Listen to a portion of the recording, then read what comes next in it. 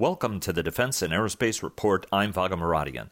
This podcast version of our interview is brought to you by L3 Technologies. Welcome to the Defense and Aerospace Report. I'm Vaga Muradian here in Washington, D.C. at the conclusion of a fascinating Atlantic Council discussion with Ina Eriksen Søreide, Norway's foreign minister, and that conversation was headed up by the Atlantic Council's Executive Vice President, Damon Wilson.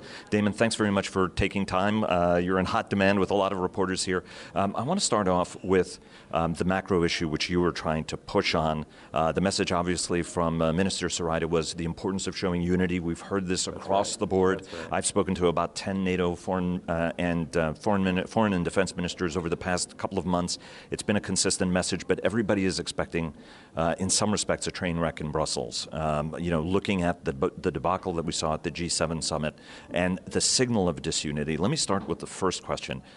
How can the United States and its arms of government somehow play a constructive role when the president himself is driving a completely different agenda that is totally discordant from the messaging that you see from Secretary Mattis, for example, Pompeo, or other arms of government?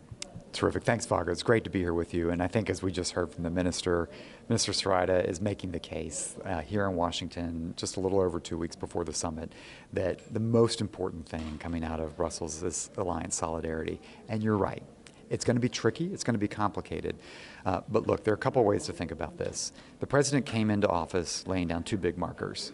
Our allies aren't paying enough for their defense, and the alliance is obsolete was the term he used.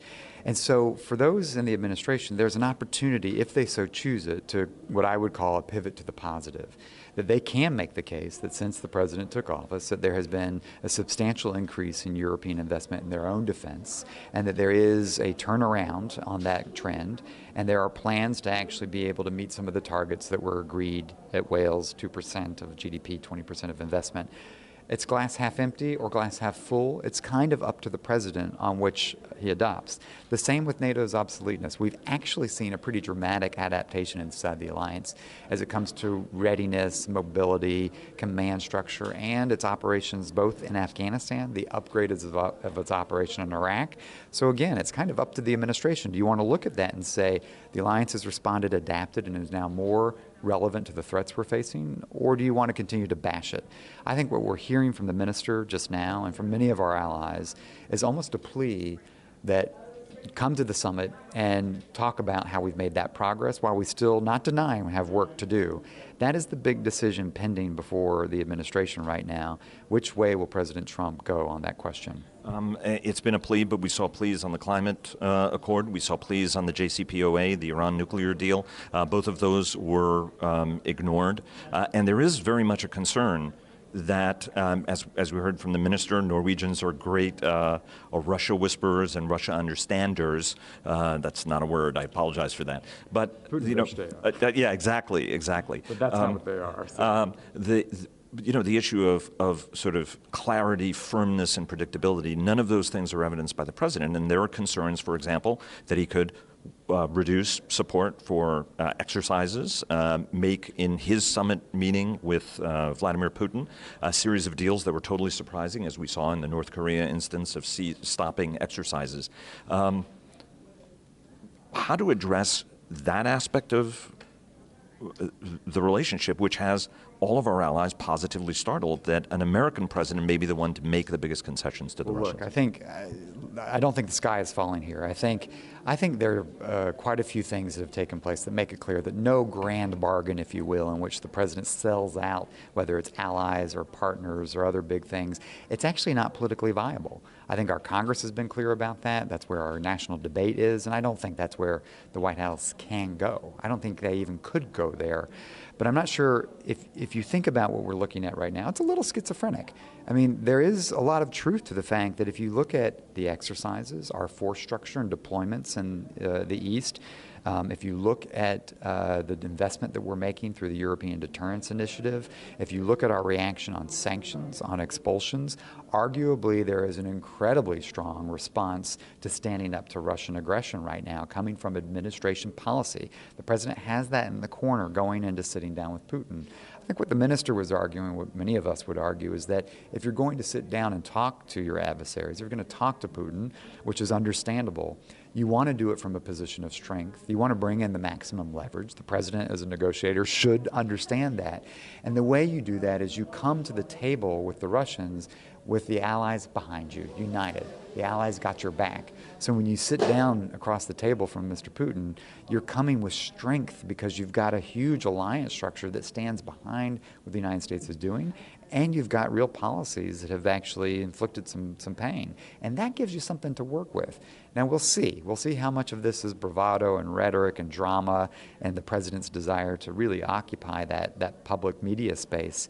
And where that comes into connection with the reality of understanding that it is frankly in American interest, it is in the president's interest to come out of this NATO summit with the allies with the United States, not the allies separated from the United States. That weakens his hand. Last question, because I know you've got to go. Is there a danger in your mind that Vladimir Putin, who takes unity has been the one thing actually that's been the most powerful deterrent to an extent, with Putin knowing that, wow, everybody has locked arms here, so I may not be able to get away with anything. But the notion that there are fractures, for example, the Italians were willing in the G7 to go with, for example, readmitting the Russians, sort of no conditions on it. Nobody disputes there should be dialogue with the Russians, but perhaps that might not be the best forum in which to do it. Is there a concern at all in your mind, as somebody who's watched this space for a long time and worked this space when you were over in the White House, that this gives Putin an opportunity to somehow severely test the alliance? It was right after a major sporting event, the Sochi Olympics, that he went into Ukraine. Now there's a concern by some that on July 15, when the NATO summit is over and the World Cup's over, Putin's going to test the alliance because he saw what happened at the G7. Do you think that that's a danger? I think we would be foolish not to have that as a consistent concern and potential danger in the back of our minds. If we haven't learned anything from Georgia, from Ukraine, Crimea, the East, and Donbass, you can't rule these things out. We have to actually be able to learn from that. That said, I think it's not, part of what I believe is that Putin's actions on the foreign policy stage are very much driven by his effort to create a sense of domestic legitimacy, that by protecting Mother Russia from threat from the West, by exaggerating, creating this perception of a threat from the West, that he creates a rational base among the Russian population for why, even as a corrupt autocratic leader, he should be president of Russia. He's just come through his election cycle. He's actually in a relative position of comfort at home. So I don't think it is, it's not my top concern that we're looking at a Baltic crisis come the close of the World Cup. But if we've learned anything, we have to be absolutely crystal clear that he doesn't want to go there, that we are so committed to actually being able to respond to that, we're prepared for that, that it's a no-go zone. And it removes these sort of plays that he might be considering as viable options. And I think that's part of what's critical coming out of a NATO summit, to demonstrate that, look, it's of course Russian strategy always to divide and conquer, to sow mistrust. This is classic Russian diplomacy. We're used to it. And to be frank, the Russians are always going to be probably better prepared than the president in sitting down to some of these conversations. But if you talk to Europeans today, for the most part, and Americans, for the most part, they understand the game that Russia's been playing. That is different from 5, 6, 10 years ago. Now there's a recognition that they're trying to intervene in our democracies, so dissent, disinformation, what they're doing, pressure on their out.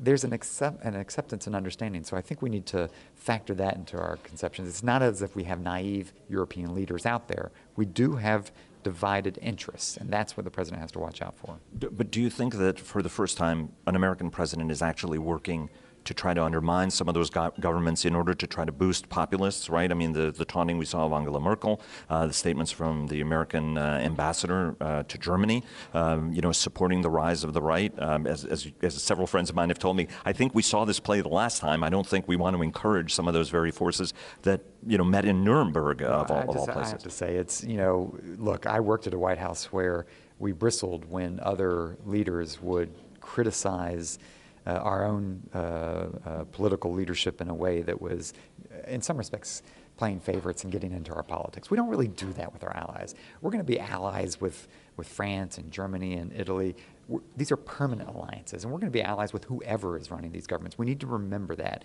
And so it's a no-go zone to start to play into their domestic politics this way. I thought it was pretty inexcusable, some of the attacks that we've seen on the government there. That said, I just came back from Germany, and it's as if there's sort of a collective brush-off. You know, they understand that there is a reality TV aspect to American governance right now, that there is a rhetorical flair to it, and the impact that these tweets had a year ago is quite different than what it has today. Well, I think we're all at the edge of our seat, Damon. Gespannt wie ein Flitzebogen. So thanks so very much. Really appreciate it, and look forward to another conversation soon. My pleasure. Thank you so much. Thank you.